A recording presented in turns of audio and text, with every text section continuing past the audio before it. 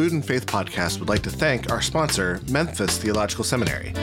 Memphis Theological Seminary is currently accepting applications to join the next cohort of the Doctor of Ministry in Land, Food, and Faith Formation. This dynamic and innovative low residency program is open to students who are passionate about the intersections of ministry with agricultural practices, food justice, care for the land, and the role of faith communities in both rural and urban settings. Students in this program explore the theological and ethical dimensions of land and its use, the role of food in our lives, and the ways faith communities both shape and are shaped by their relationship with land and food. This program will provide theological resources and practical models for the practice of ministry in faith communities, which seek to relate more intentionally to the care of land, food, and all living creatures. The first 1-week residency for the new cohort takes place in June 2022, and applications are currently being accepted until April 30th. For more information and to apply, visit memphisseminary.edu.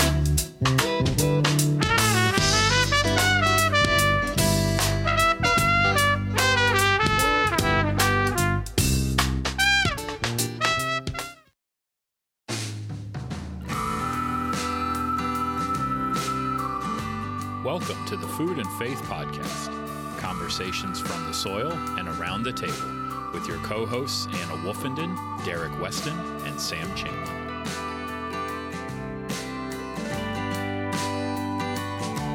The team's all together for our 100th episode today.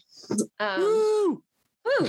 Sam, did you ever think when you were like raising your hand at that table at Wake Forest gathering saying, pick me, that you'd be coming back together for 100th episode of the Food and Faith Podcast? All right, so here's what I thought. I didn't think I'd have to come back for the 100th episode, but I was like, yeah, no, there are 100 conversations to be had. But I tend to be an eternal optimist, and so I'm like, yeah, of course, this is going to be fabulous. And then sometimes I am surprised by the fact that my optimistic hopes actually come true. So my congratulations to you all that we've made it to 100 episodes. And yeah, we're a long way from that lunch table at Wake Forest. There's no doubt about that. A long way. And so grateful that Derek has now been around this podcast table, and the team has expands and shrinks and expands and shrinks, and we've got the whole host trio here today. I was gonna say he's real good, right? Like he's real good at the podcasting thing. So here's moving on from that. So I wanted to kind of start with the geography question, because that's what we do. So for each of you, how has your geographies changed since this show has started? Yeah, from the time this started, I mean, goodness gracious, it has been a journey. I mean, even as I just think like for the podcast itself, like, you know, and sort of where this initially kind of began with Wake Forest School of Divinity and how much, you know, things have changed there, and reflecting on how institutions, you know, have changed so much. It sounds ridiculous for us to do like the old person stuff and be like, things have really changed. But like, we've done this in the middle of a time where literally everything has changed. So like, even just observing the institutions that have kind of been around it and how that has changed and how lives have changed. You know, I know at least Anna, you and I are in different calls. You know, I'm in a completely different church setting than I was when I started. You know, and then, you know, there's personal stuff too. I mean, I went from when we start like 3 years ago. I don't even remember. Like, it feels like forever. I think the initial conversation, I believe, was like late fall, early winter of 2017. Yeah, so 17. And we really got going in 18. Yeah, I mean, 18, that's 4 years ago. I mean, at that point, my oldest was 10. Now I've got a teenager in the house. And so that geography changes a lot, and the geography around that changes a lot. You know, one of the things I was talking about with Derek is, you know, our barn just burned. So like, you know, so we're rebuilding an entire farm kind of out of everything. And so, yeah, the geography's changed a lot. And that's one of the things I think I love about podcasting though, is that it like, we can kind of surf some of those changes. Like you're allowed to like kind of keep going and, you know, you can do this from a lot of different places, but the geography that we traverse and the people we are does change. And I think that's a wonderful thing. And I'd love to think that the conversations we've had as part of the pod have contributed to that in some way. Like, they're part of the change. And that's what makes this medium so much fun. How do you think the geography of the food and faith conversation has changed? I think you kind of hinted at that, like, yeah, things at Wake are completely different. Fred's moved on, and Fred Bunson, for those of you who don't know, is kind of key figure for all of us in terms of facilitating these conversations. But where do you think the food and faith conversation, where do you think that conversation is, and how's the geography changed? Well, it feels like it's broadened, and it's propagated in ways that is really exciting. And I feel like just feels like a joy and an honor to feel like we're part of some of that spreading of stories. I mean, one of the pieces, the origin story of the podcast, was being in rooms with amazing people at Wake and at their places, and just feeling like, oh my gosh, I want more people to have access to these stories, and I want more stories that aren't in this room and aren't able to be in this room to be heard. And it feels like across the sweep of the food and faith movement that is happening, and that's happening in different forms and in different ways. And, I see it in denominational structures. I see it cross-denominationally. I mean, there are more podcasts that are popping up, which is great and exciting.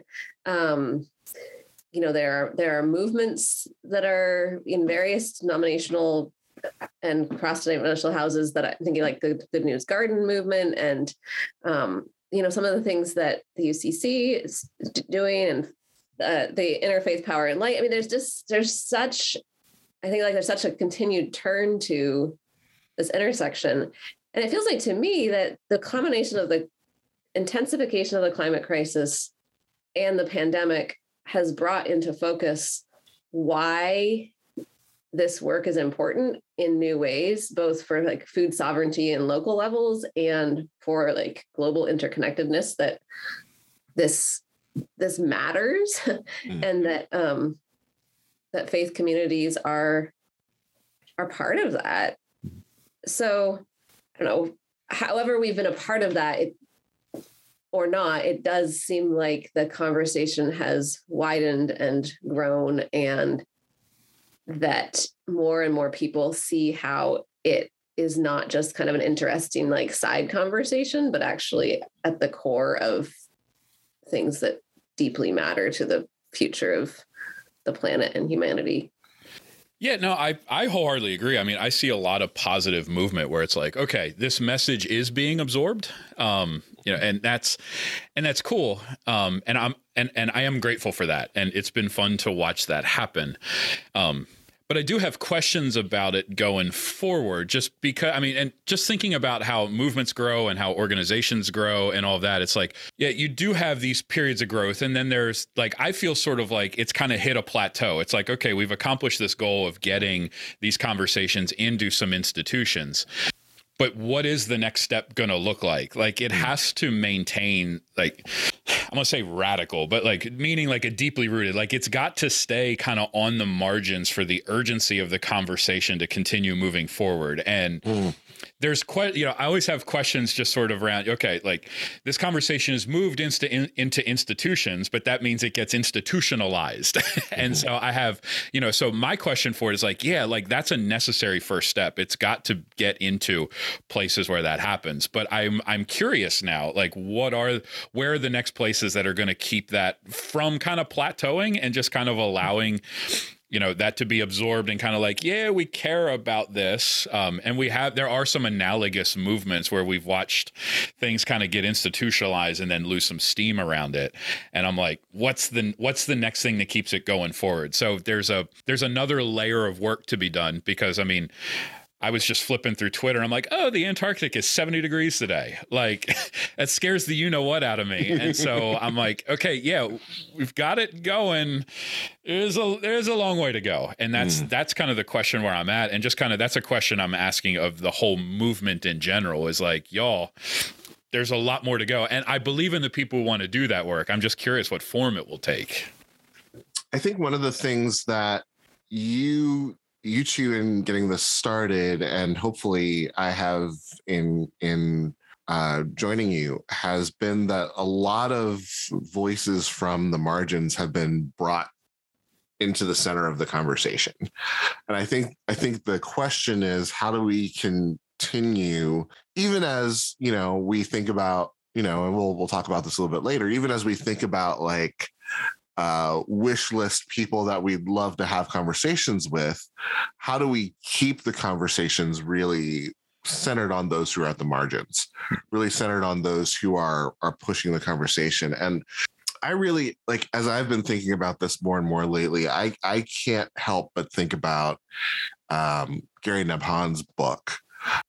Really challenged to think a lot about in our conversation with him, really challenged to think a lot about how do we begin to center not just the voices of people who are doing community gardens and family farms and things like that, but like the farm workers who are like in the system, like in the agribusiness system, who are a part of this large, monstrous thing that we call the food system, and are being exploited and are easily overlooked by the ways that we do life. That feels important as we're moving forward, to have those voices centered in new ways and kind of screaming prophetically at the church. Derek, it makes me think of the interview that we did last week with Dr. Christopher Carter. And I was just so struck, and I keep like mulling it, that he shared about his choices around veganism were about the people involved, like the workers that were exploited, that are exploited. Mm-hmm. And, we extended that conversation out to saying, and of course that is true with vegetables and fruit that are grown too, and thinking about how even a human-centric, like a human-centric ethic could lead someone to make that particular dietary and ethical choice, which I'm not saying that it's not about the end choice or not, but the thought process through. And it's really, I don't know, it's kind of been one of those things that's been like gnawing at me since our conversation, and thinking about like how, of course, like all the choices we make have impact on other human beings, and that bigger work is to trace it. So I think it's a wonderful challenge to think about, how do we pull on the thread of food in some ways that are connected to some different parts of that web? I mean, that feels like a goal and a challenge for the pod, for the movement as a whole, to continue to pay attention to. Let's talk a little bit about some particular episodes. What have been some favorite episodes, favorite conversations that you've had of the show? All right, so the first thing I thought about, I want to ask a question back. What has been the most downloaded episode? I'm just curious. I don't know. I'll let you start answering the question, and I will find that answer out for you right now. Like, who cares what my favorite episode was? I want to know what the listener's favorite episode was. I'm just really interested by that question. And conversely, like, don't say this out loud, but who was the least downloaded? Like, I'm interested in that too. I will not share that on. I sat with this for a while and just kind of went through, and like there's obviously very different categories of like what qualifies as favorite. One of the ones that really showed me sort of the interconnectedness of all this was somebody that I did very locally, which was a lot of fun, when Ann and I interviewed my friend Jeff Myers, and talking about the intersection of sort of the hardcore ag community and LGBTQ realities, and the spaces that the LGBTQ community occupies in ag spaces or do not occupy. And it's really opened my eyes as my kids have gotten older and I'm more in show circuits and working in 4-H and all that, and discovering that, there actually are there's a lot of LGBTQ representation, and the community doesn't always know what to do with that. And so that was really interesting and eye-opening for me. And to interview somebody that's been in my life for a long time was a lot of fun. But then, there were others where it's just like, I just saw a colleague on the other side. Like I thought about the interview we did with Jerusalem Greer, and we just got really excited about animals. And like, she was fired up about my pigs. And like every once in a while, like she'll pop on Twitter and, we'll have this like pig intersection for a little while. So the animals never hurt. Another one that really resonated with me in the same way was Rachel Field and having a conversation around dairy cattle. Like that was fun. Like I just don't get those conversations the way that I'd like.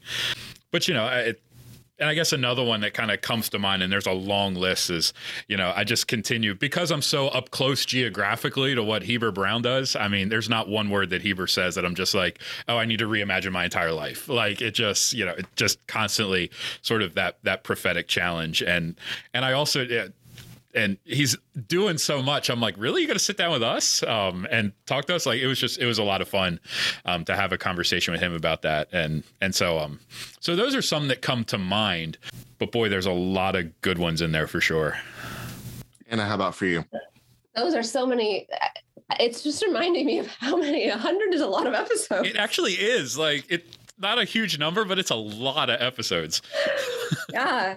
Well, it was funny. I was going to try to guess what your favorite ones were for Sam, and I was wrong. So, because the first one that I came to mind when you were about to answer this question was thinking about our interview with Dr. Ellen Davis, who is a giant in both of our. Well, Derek's going to ask another question. I'm coming to that. Oh, okay. That's for the next question. But that was one that I found particularly. It just was an honor to have that conversation, and it really brought out some pieces of her work and the theological underpinnings that I found really, really helpful. But I think that the ones that are jumping out to me right now, as I'm thinking about it, were some of our roundtables. So roundtables that we did at Headwaters, which then became the Food and Faith Conference, and had ones that we did at Ecotones of the Spirit with Wake Forest's program. And having not just us interviewing amazing people, which was great, but having people talk to one another, and the insights that came out of those conversations really, I think have shifted and changed some things for me. And I brought forward people that we've then interviewed on their own, or, interviewed and followed over time. I too am continue to be inspired by Reverend Dr. Heber Brown's work and the Black Church Food Security Network. But I was remembering our interview with Siobhan Terrell, who was at the time the deputy director, and it felt just like one of those moments where you get to hear the story not from the founder, not from the voice that's typically out there, which just felt like the essence of my hope for this pod was to hear voices that are not usually the ones that get the interviews. And it's something I continue to think about. But hearing her insights on food sovereignty and on how her own history and geography influenced her work about doing work with the Black Church Food Security Network. That was really inspiring. I'm remembering the time where we interviewed Derek, which I was coming to that one too. I'm like, oh, yeah. Yeah. And I think that we talked about lawns, which continue to be something I care about, getting rid of them and growing food instead. But just the energy and I guess I would just say like the spirit that came out in that, and that it was so clear of like, oh, we should all be having conversations together. So I guess maybe one of my themes is the times where it's really been a conversation rather than an interview are the ones that kind of stick out to me in terms of tone and how they I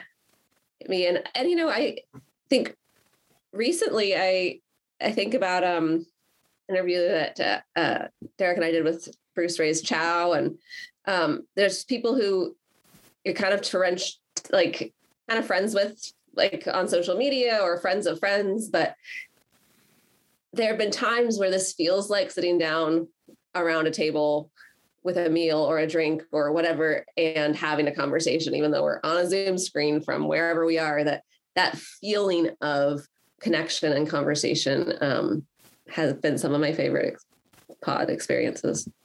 Okay. What about you, Derek? So to answer the question of the most downloaded episodes, this actually shouldn't be surprising at all, but the first episode is the most downloaded. Well, I kind of figured that was going to be the case. I'm like, and that makes sense. It makes sense because it was Nuria, you know? Yeah. So like, it makes absolute sense that would be the most downloaded episode. But second is that one with Siobhan Terrell. Talking about the Black Church Food Security Network. Figure. Huh. And I think that resonated with a lot of people, that it was good and like as inspirational and powerful as Heber is, to have someone who was able to give kind of an outsider perspective, not outsider, but like just not the founder, someone who had a different angle on it and was able to like talk a little bit about the width, breadth of what the Black Church Food Security Network is doing. I think that resonated with a lot of people. In terms of favorites for me, it's really tough. I'm kind of with Anna is like, I love when the three of us have gotten to talk. I loved Anna. I love to hear authors talk about their process.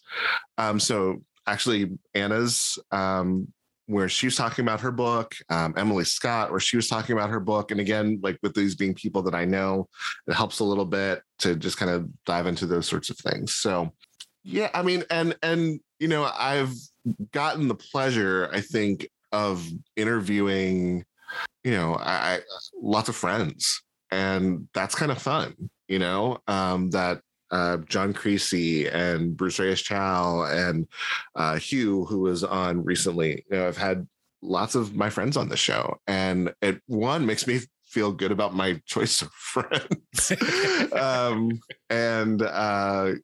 But also just like in these conversations, I've gotten to hear their hearts in ways that don't often come up in kind of typical conversations. So those have been some of my favorites. So that segues into the next question of what guest has been particularly meaningful to you. And I think this is where Sam, was this where you were going to talk about Ellen Davis? Yeah, it was. I was like, all right, I can't answer these two questions the same way. And like when I was thinking about this question, it was like, I thought about it in the context of, you know, who kind of ministered back to me in that conversation.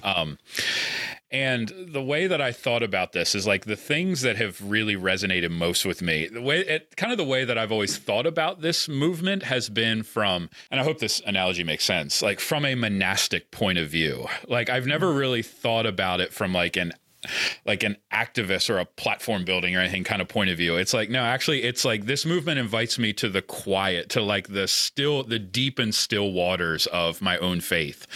And as I thought about it, there were 3 interviews that really kind of took me to that place of almost a contemplative space.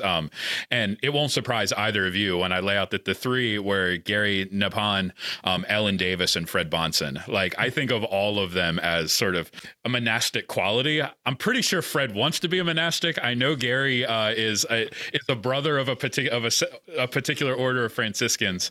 But all 3 of them are just always calling me to something deeper than where I'm at. Like it's just the way that they write and the way that they carry themselves in the world is a sermon in motion. And so those were the one where they just called me to be a better person, and to understand my own vocation in the world through this kind of food and faith lens, like to invest in that vocation and to let that kind of shape my wider ministry in a lot of ways, and just my wider understanding of self. And so those, and I still can't believe it. And all 3 of them talked to us. Like I'll never forget when I got the email back from Ellen. She's like, yeah, I'll come on. And like, really? Like you, you know, like, I guess I'm just surprised by success. I could couldn't believe that she was coming on. I couldn't believe in the middle of the conversation that we were having that conversation.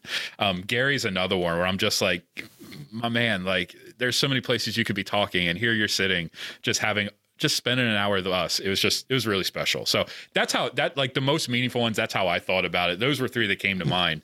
I'm sure there are more, but they're just kind of three peas in a pod for me. Sam took 2 out of 3 of mine, so I'm trying to rethink. There, I did better that time. So this is maybe a surprising one. Laura Allery, who we've had on the show twice, is just someone who has blown me away both times that we have had her on the show. And for those of you who might not remember her, she is a children's book author. So one is Breathe, A Child's Guide to Ascension, Pentecost, and the Growing Time. I think that was the interview you did with her. And then What's Growing in Larry's Garden. Yes. Thank you. Yeah, those were the 2 where we had conversations, and she actually has another one that's come out. So Laura will be in touch soon. But I literally just read it to my daughter this morning. It came yesterday. It's beautiful, and I can't wait for the interview. So I mean, part of it is I think so much of our conversation is big and heavy, and we're having these adult conversations, and Laura has invited us to think of how do we begin to have these conversations with our kids. How do we begin to fold our younger people into these conversations? The second thing is just that it's really fun to read a kid's book. Like, it's really fun to read, and particularly a really she's a great writer. Yep. and for the one sort of about Pentecost, to be able to explain church seasons in a way that is accessible to kids, that's a feat. It's reminded me, I think again, to take the spotlight off of some of these bigger conversations, and again, the wish list of guests. Laura brings me back to the simple and what it means, what it means to be a parent, and what it means to be someone who cares deeply about the future that we're creating for children, and what it means to have children understand these important conversations. And I just I very much have appreciated her presence.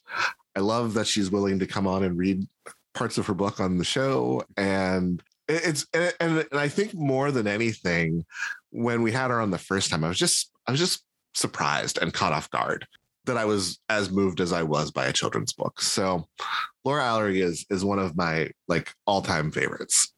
That's awesome. All right, Anna, now you have to answer the question. Okay. So, I mean, Gary Paul Nabham and Fred Bonson and Ellen Davis were the 3 that first popped out in my mind. So I guess that is a confirmation that those were powerful interviews. They were good. But since, Sam stole those from me since he went first, I thought of 4 more. So I'm switching to a different category because, Sam, you spoke eloquently to them, and I share similar experiences of those episodes. So the next kind of batch that jumped out at me were people that I have either known before or have come to know through the pod and have continued in conversation. And that has been really, that has been meaningful and had an impact on my thinking and doing in life. So I'm thinking about Kendall Vanderslice, who was one of the early supporters of the pod, and somebody, she and I sat down, I think actually probably before I talked to you about it, Sam, and we're talking through, and she was really encouraging, and she was thinking of doing something similar. And there was just a real spirit of cooperation and camaraderie and just that cheering one another on that I continue to appreciate. And Kendall's work has just really helped me to see a different window into this movement. And whenever we've talked to her, I've come away going, oh, okay. When she shared about the history of communion and corn and wheat and Mm-hmm. how early settlers had made that, they had brought that shift, and how communion was part of that, and all of the impact on it and the theological impact on it. I mean, it just there's pieces like that of this insight and wisdom that have stuck with me and continue to shape my theology, my food and faith ethic, my understanding of what is our work to do. So Kendall really jumps out. Nerea Love Parrish, Reverend Nerea Love Parrish, who is, episode 0, who has been a supporter of this work for as long as as she and I have been connected, and she's been doing this work in really powerful and beautiful ways. And there's also just a generosity of spirit that is meaningful to me, and that, again, just the sense of, hey, we're all in this together. What are you doing? Great. How can I support it? Here's what I'm doing. How can I share what's happening here? And just a belief in one another. I think those relationships of feeling like this matters. And sometimes we feel like we're just out there being like, hey, I think this matters. And to be with like-minded people who say, no, I think we're on to something here. We need to keep being doing this work. And then Nikki Cooley comes to mind, as well as Jerusalem Greer, as people that I met because of this network. And I mean, Nikki and I met a couple times at Wake Forest events, and have had the opportunity to interview her a couple times, and just voices that I keep going back to and that I keep following and wanting to listen to. And I think that I think some episodes and conversations have been powerful because of the conversation that was recorded, and others have been powerful in that they're part of a bigger ongoing conversation and engagement with someone's work. And those ones that I just mentioned are part of that latter group, and that something that just really has enriched my life and my journey. Because I'm also just kind of willing to be a little self-deprecating here. The least downloaded episode was the one where the three of us talked about food media. So we can totally share that then. Oh, good. Yeah. I was like, please don't. It's like, where's this going? Oh, it was us. Awesome. It was us. I guess people don't want to hear about food media. I guess not. So that segues into the question of, have there been disappointments? I'm super disappointed that people didn't like that. Yeah, I didn't know that was going to be my disappointment, but no, thanks for sharing. I'm calling BS right now because y'all are watching these food shows. Give me a break. Like, if there's one more like British baking spring show thing that pops up, I'm going to lose my mind in my house. So y'all are watching. Don't give me that. I'm sorry. I don't believe it for a minute. Well, I think people want to watch them, and they just don't want to hear us talk about it. So, I mean, for anyone, I mean, has there been anything about, maybe not I won't like put it in terms of like a disappointing episode, but like, have there been things that you've been disappointed with the show in terms of thinking about like, or things you want to do better, or anything along those lines? I think something that a continued growing edge is the difference between an interview and a conversation. And I listened back to some of our early episodes, and just, I don't know. I mean, disappointment is a very loaded word for me. Yeah. But I think that my continued growing edge as someone doing interviews is figuring out how to set the tone and to ask questions and to be in a place where it's less of a, I will ask you a question, now you will answer the question, and more of that, a live conversational piece. So I guess I would say that the times when I've been disappointed in myself as an interviewer, where I feel like, that didn't quite click, or like or maybe, I wasn't in a good place, or I hadn't taken enough time to do the research necessary, or whatever it is, that sometimes it feels like it clicks, at other times not so much. And I mean, it might be the guest's fault, but I'll take responsibility as the host, right? Like, it's only fair we take responsibility as the host. There are times though that I'm like, hold up, like, you're dialed into this, like, get excited. Like, part of me is like, sometimes like I'm just, it's, yeah. And sometimes it really is kind of the atmosphere. And that's one of the things I didn't fully appreciate, is like what a skill podcasting is. Like, and so let me just shout out, fellow podcasters who are willing to do the work. It's a heavy lift, and I wasn't ready for that. But sometimes it's like, y'all, like, we don't have a big platform, but we're fired up about the same thing. Like, let's get fired up about that same thing together. Okay. And so, and I think that, as I think about my disappointments, I think that, it comes along those lines of, I think we've all done interviews where at the end of them, we got people to like really like, oh, well, that was fun. It's like, okay, well, can we do the interview again? So it sounds like you had fun. Yes. I had two thoughts about it. Like one was actually, it actually, there was some disappointment in it, but the other was, just kind of how I'm thinking about podcasting in general. And the first was like, I was actually like, I still remain surprised that people care about the conversation. It's like, I care, but I just don't assume that other people are going to care. And so one of the cool things about the pod has been how many people have cared. But then I was also surprised and disappointed about the people that didn't care. And that was always something that I really struggled with, because part of the reason I wanted to dive into this conversation is to say there's so much valuable wisdom on the margins. And all I wanted to do was do the tiny little thing that I could do to try to shine some light, whether that's rural communities, whether that's communities of color, just the people that exist on the margins, and people who would shrug back at me and say, okay, well, I don't care. I'm like, really? Like, and, as a rural pastor, sometimes, I hear a lot of nobody cares about us. Nobody pays attention to us. Like, and I'm like, okay, well, I'm going to help. I'm going to do what I can with that. But to not hear any interest in kind of those conversations happening just remains kind of this paradoxical weirdness for me that, sometimes was hard to hear. Like, oh, you don't listen, you're not participating. It's just, it's just weird to me in some ways, but I've also just thought about like podcasting is such a weird thing. Because like there was a little part of me when we started, it was like the last thing the world needs back in 2018, and still the last thing the world needs is another podcast. Like I'm going to own that baggage for me.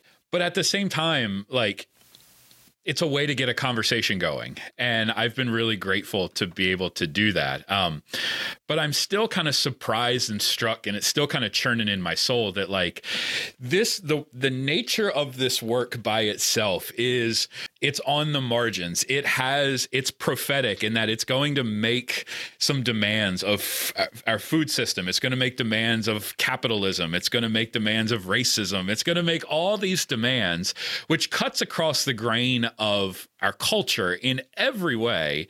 And yet I'm still struck by the fact that we have to play by the rules of culture in order to accomplish that. So so I'm thinking about the nature of platform building and like, all right, we've got to get eyeballs on this because the conversation is no good if nobody listens kind of thing, and it's no good if nobody shares it. And so it's not a disappointment. It's just as I've had the opportunity and needed to kind of take some time to step back from it, just thinking about that paradox and what a weird time it is to be in, just to try to do any work that is positive, whether it's activism or ministry, or even just trying to just serve your neighbor, like trying to say the world around us in so many ways is crumbling, but have to use those tools in order to accomplish that work. I'm just struck by that. And that's something that this question kind of got me thinking a lot about. I don't have good answers to it, but I'm thinking a lot about that. Yeah. Yeah. That's a helpful lens to use because you're absolutely right. We are speaking, a lot of our guests are speaking prophetically but we're trying to use this very, very popular medium and trying to cut through a lot of noise, And that's the thing that I as as we're recording, we are 2 days removed from the Oscars, and as I was posting our episode yesterday, I was very aware of like how much it felt like. Sorry to interrupt your conversation about Will Smith and Chris Rock, everyone, but right? That's important to say. But there's this couple who are making this documentary about our food system, and I think maybe you should listen to them. Yep. Yeah, it's weird. It's weird. It is. Yeah, and like that whole thing, I was just like, y'all don't need to hear from a white boy about this. I better sit this one out. Like, but yeah, like culturally, just to cut through and get to the conversations that matter are. Yeah. And I'm not saying that, there are bigger questions about what happened and, all of those. There's an interesting conversation to be had there. Nobody needs my voice in that conversation, but I do think there are interesting questions to be asked. But are they the most urgent? And right. are they the most important to our souls and to our collective good? That I'm not convinced about. Yeah. Yeah, I could say a lot about that, but I'm going to move on. Wait, we should do the Will Smith, Chris Rock episode. Like, let's just have fun. Like, we might as well. And how does that have to do with the intersection of food and faith? Yeah, and what do we do when that's the most downloaded episode? Like, talk about existential crisis. Right. Oh, that's the day I quit. Okay, we're not doing that episode. That's the day I hang it up. So we've talked a little bit, and again, I think we've all kind of had these moments of amazement. For me, in the last year, was really pleasantly surprised that Adrian Miller sat with Sam and I. And Sam, I still have your signed copy of the book, so Bless you. We need to find a time for lunch. But we've had these conversations where we're like, wow, people have like taken a moment out of their time and stopped and talked to us. So who's still on the list? Who are the folks that we still want to talk to? And that could be kind of big or small in terms of who you're thinking about. But yeah, what's your next 100 episodes wish list look like? You want to know what I actually typed first? Yes, I do. You might edit this out. The first thing I typed out was no more Episcopalians. I'm kidding. Ouch. And for those listeners, Spade, Spoon, and Soul, you can go and download that podcast. Look, I have so enjoyed. And if it makes my Episcopalian siblings feel any better, there is now, because of my conversations there is now a Book of Common Prayer sitting on my desk, and I use the readings regularly inside of my congregation in terms of daily prayer. So there, I'm doing penance, but no, I was like, this has been an ongoing joke the whole time. Listen, so I was like, I gotta. It's just envy because they're smoking the rest of us. Well, that's fair. Yeah. Look, I'm a jealous, bitter pastor. Like I'm fine saying that. Make that the episode title. I don't care. Sam, I was going to say that I, really missed you being on the show, but I realized that I have not had to have denominational warfare on the show recently. So I do miss you being on the show. Yeah. I mean, that might be because I have absolutely zero pride in being Presbyterian, but yo. So back to our question. Yeah. Back to our question at hand. Is this Sam, would you like me to answer this question first? Yeah.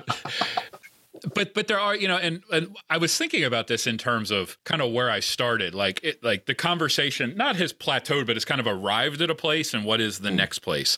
And so as I got to thinking about this, I'm like, yeah, a lot of the conversations have been with people that we already believe have some sympathy to the movement, people who are engaged in this, who, and we wanted to shine a light on that. I'm curious going forward if it's more conversations to take the conversation to people who need to be informed of this conversation. So one of the things that popped into my head was, So when I run around the Maryland State Fair every year, we always get a visit from the governor and from his Secretary of Agriculture. I don't expect to get the governor of Maryland on the pod, but I'm like having the conversation with like the Secretary of Agriculture for the state of Maryland and saying, hey, like we're interested in agriculture, like, and here's some questions that we have about this. Like, let's talk policy. Like, come on the show and let's have a conversation about that. I don't know if he'd take my phone call, but the point being is like he's not. From everything I gather, he's a half decent guy. He's an Eastern Shore farmer kind of guy. You know, I think it'd be an interesting conversation. But to drive it to what does state policy look like around our water? You know, the Chesapeake Bay in Maryland is always a topic of conversation, and it always lands on the back of farmers. I have some strong opinions about this, but that might be a conversation that would be interesting. I don't know how interesting to like people in Massachusetts, but larger policy conversation I think would be really interesting. Another hole that I thought about was fishers. We've not talked about sort of ocean culture, at least to my knowledge. And the relationship between ag and I'm going to use the term watermen and waterwomen, people who work on the water, is always a really unique kind of a relationship. And I wouldn't even know who to call. But I'd love to hear, we talk about the land all the time. I'd love to talk about the water more for sure. So those are a couple ideas that I had. But wow, I mean, that's one of the beauties of this podcast is that the conversation never really ends. Yeah. So there's a million conversations to be had. But I think those are places that could move the conversation forward, keeping it from just kind of becoming, okay, we talk to people who like to garden a lot and people who like to cook, to saying, what are we doing in the world that's making a difference? The person that continues to be on my wish list is Leah Penniman, who's the author of Farming While Black and one of the founders of Soulflower Farm. And I just would love to talk to her. That's like my, if you could have a conversation with. So she continues to be on my dream list. I think that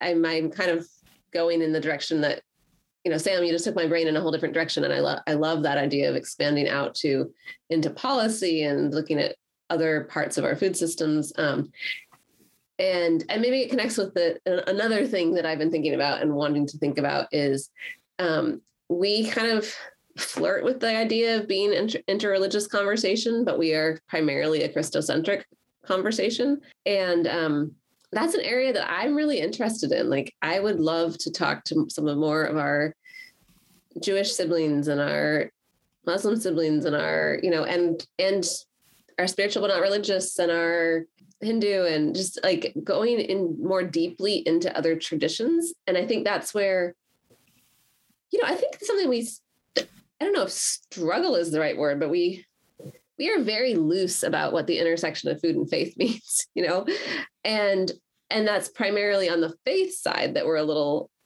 loose. And I'm comfortable with that. And I'm also curious about how we could delve more deeply and specifically into having diversity of faith views on this show. So that's an area I'm interested in. And I just think it's something that I always want to be very mindful of and conscious of, to not to reach and stretch something that's beyond what is within our purview as the three hosts that we all are within the Christian tradition, and to continue to have a big wide table and learn and invite and listen and bring people together. And so I guess one of my dreams is to have a round table that is based on interreligiosity around food and be able to bring various traditions into conversation, not just one-on-one with us as hosts, but into conversation with one another. Because I don't know, I think that the way that the world changes is when there is collaboration and cooperation across all sorts of difference. And so I continue to be curious about how this show can be part of supporting that work. Yeah. What about you, Derek? Yeah, I echo that. And Shani Mink, who was on the show, the executive director of the Jewish Farmers Network, she and I have been in conversation, and she's had some suggestions for me about some other Jewish folks to have on the show. So I'm excited about that. And Michael Twitty is still on my list, and he is Jewish, and his book is coming out, and he's going to be on the show. So it's not even my theology, but I'm naming and claiming it. To your point, Sam, I think there's a preaching to the converted aspect of our show, which, I think on one hand, I think a lot of us needed to know that we weren't screaming into the wind all by ourselves. Agree. That we needed the network, right? We needed to find out that there's people there. But there is a piece of and Sam, you actually kind of brought this up as we were thinking about doing series and doing conversations. We do a lot of demonizing of big ag, and I would love to have some conversations with people who are managing CAFOs, and I would like to have some conversations with folks who are a little more involved in the food system at those corporate levels. So, because my guess is that they're not living with blinders to the conversations that folks like us have, but there are other pressures, and some of those people undoubtedly are people of faith, right? Yeah. And have thought about the ways that they bring faith into their work lives. So, I think there is a space in which we do expand, who's at the table, who's in these conversations. And I love the idea, Sam, of thinking of the folks who, particularly, I'm now on the board of Interfaith Partners for the Chesapeake. And so we've been having these conversations about fishing and oyster farming and those sorts of things. And that is a piece. And I would add that we haven't talked a lot to hunters. Mm. And, I think about, one of the things that excites me about the next 100 episodes is this conversation is so broad. I want to talk to restaurateurs, and I want to talk to folks who had to, shift their businesses during the pandemic, from brick and mortar stores to trucks and different kinds of delivery systems. And I just think that there are so many ways that food touches our lives. I think to the extent that we are mindful about food and where food comes from, we are engaging the spiritual side of ourselves. And so I agree that we've played kind of fast and loose a little bit with the faith component. And I actually think that's a good thing, but I do think we can have that fastness and that looseness in thoughtful dialogue across those divisions and seeing where there is some commonality. So I have lots of people that I want to talk to. We're going to do our best to get as many of them on the show as we can. Beyond who's on the show, what are your hopes for the show going forward for the next 100, 200, 500 episodes? Oh, I thought you were going to say years. I'm like, 5 years. Good night. I don't have that much faith in be around, but yeah, the next little bit of the journey. What are your hopes for the show? Well, I think we've named a lot of them in this already, in terms of continuing to broaden the voices that are on the show, and I guess the ears that are listening to the show, continuing to broaden the conversation. And I am excited and hopeful to think about naming the specificity of that, not just to say we want more people, but to think about who is not on the show, who hasn't been on the show, what voices are not, in this conversation around this table. I guess one of my hopes is that we keep asking that question and that we keep pursuing that question. I mean, in my experience, especially when life gets full and busy, it's easy for us to just take the low-hanging fruit of guests, which end up often being people we're already in conversation with that are kind of already in our circles. And it's great to talk to those folks. And I guess my hope is that we can take the energy and the intention, and with intentionality, seek out a continued growing variety of guests and of conversations. I think the second thing that comes to mind in terms of kind of a practical takeaway from our conversation today, and a hope I have, is I hope to do more roundtables and to integrate that into our rhythm of shows, and recording, is to have more spaces where we're bringing multiple guests together and facilitating shared conversation. So that feels important. And then I guess on a big existential level, I hope that these conversations are part of the change we need in the world, that we can be part of that, building of the beloved community, of more of God's way of earth, way of being here on earth, the incredible care that is needed and shift of life that is needed for us to be able to care for the earth and all creation on the earth. And that in whatever small way that we continue to be part of that, and that we keep in mind that for me, at least, like, that's why I do this. Like, yes, it's fun, and yes, it's enriching, and sometimes it's, one thing too many, and whatever, all those pieces, but that it's part of something that matters deeply, and that it is part of these bigger world goals, which I continue to believe need to be both the small local change and the big global shift. And I guess my hope is that this is one of the ways that we are contributing to that bigger work. I still kind of hope that, like, I don't want to put this. Like, I think getting back to sometimes the institutionalism of stuff is like new media challenges institutions sometimes. And I hope, and it can be hard to get our minds wrapped around it. Like, wait a second, how is this supposed to factor in?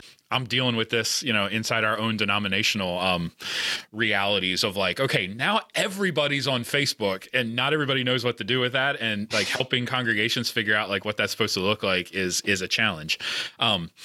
But whether we like it or not, these new forms of media, which aren't really new anymore, like they are contributing to the conversation. I think of like the New York Times, the Daily is probably a news source for more people than the actual New York Times sometimes. Like, just that's how I think the world is changing. And so in order for these conversations to move forward, I would hope that, we'd get to engage with some other platforms. Like, selfishly, I want somebody to put me on a plane, invite me to a seminary, and like, let's have a weekend where we talk about this. Like, that would be fun. Like, that would be a lot of fun. So I'm okay saying that. But I do hope, that we continue to stay on the front end of things and creating conversation in spaces where geography becomes an issue, which has always been sort of the weird thing about this. We talk so much about geography and we're like never in the same spaces kind of thing. Yeah.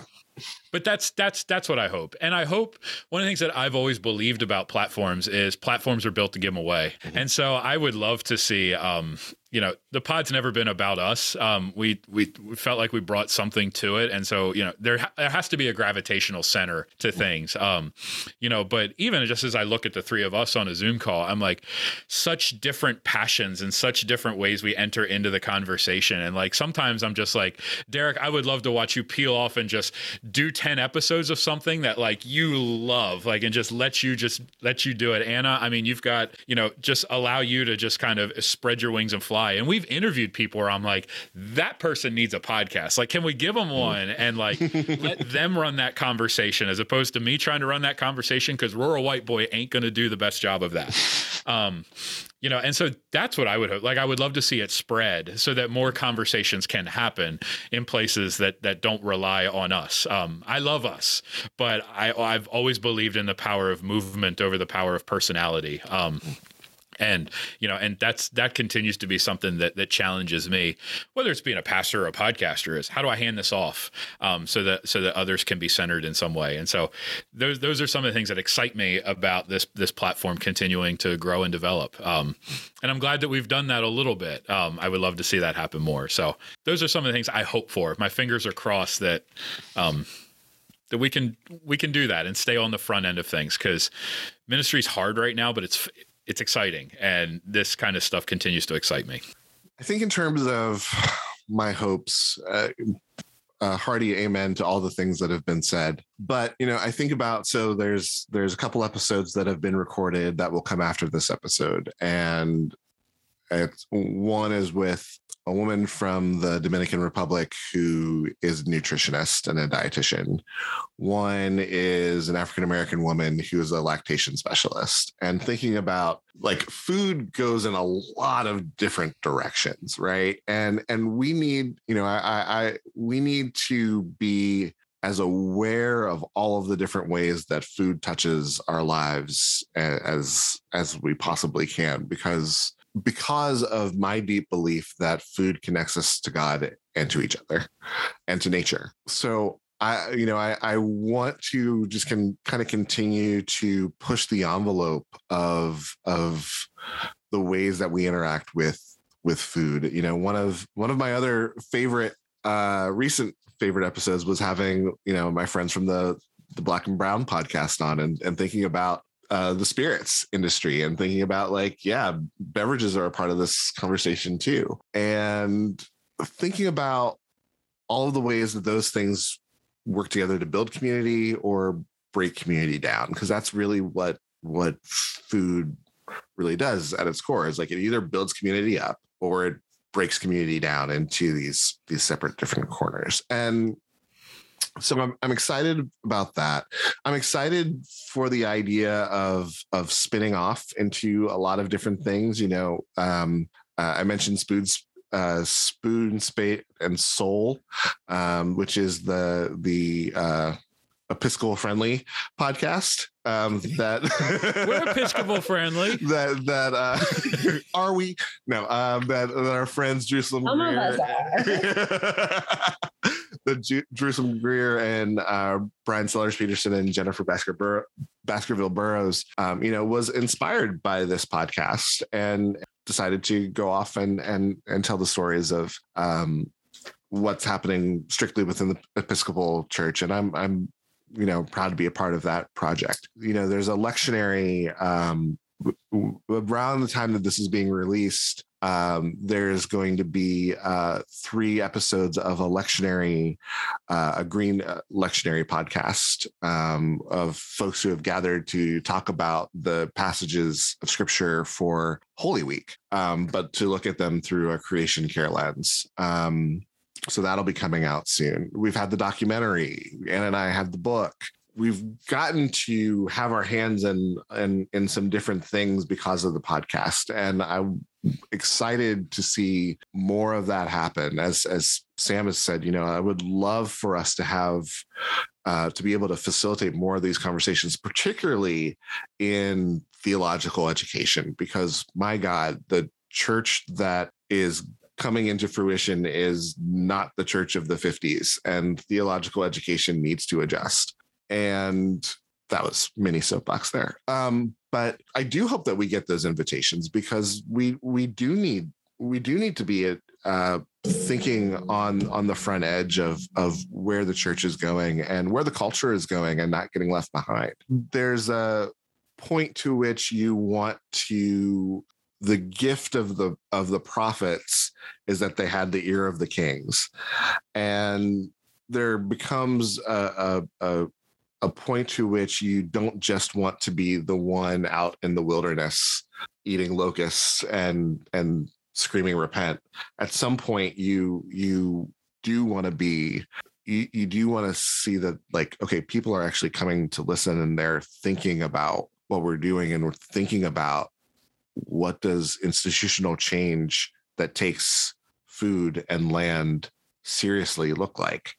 We're beginning to see, our friends at Memphis Theological are doing that, and our friends at Farminary are doing that, and there are other pockets. Our friends at Lexington Theological are doing that.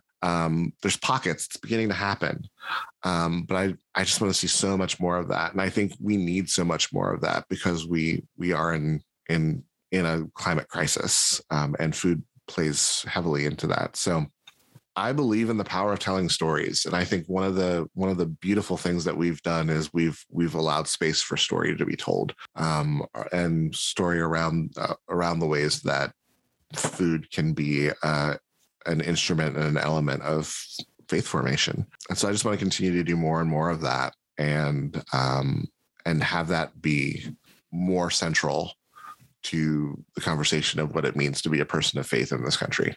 So thank you for listening to the Food and Faith podcast. Our collaborators are Wake Forest School of Divinity, Plainsong Farm, the Garden Church, and the Keep and Till. Editing is by Derek Weston and music by Paul Deemer.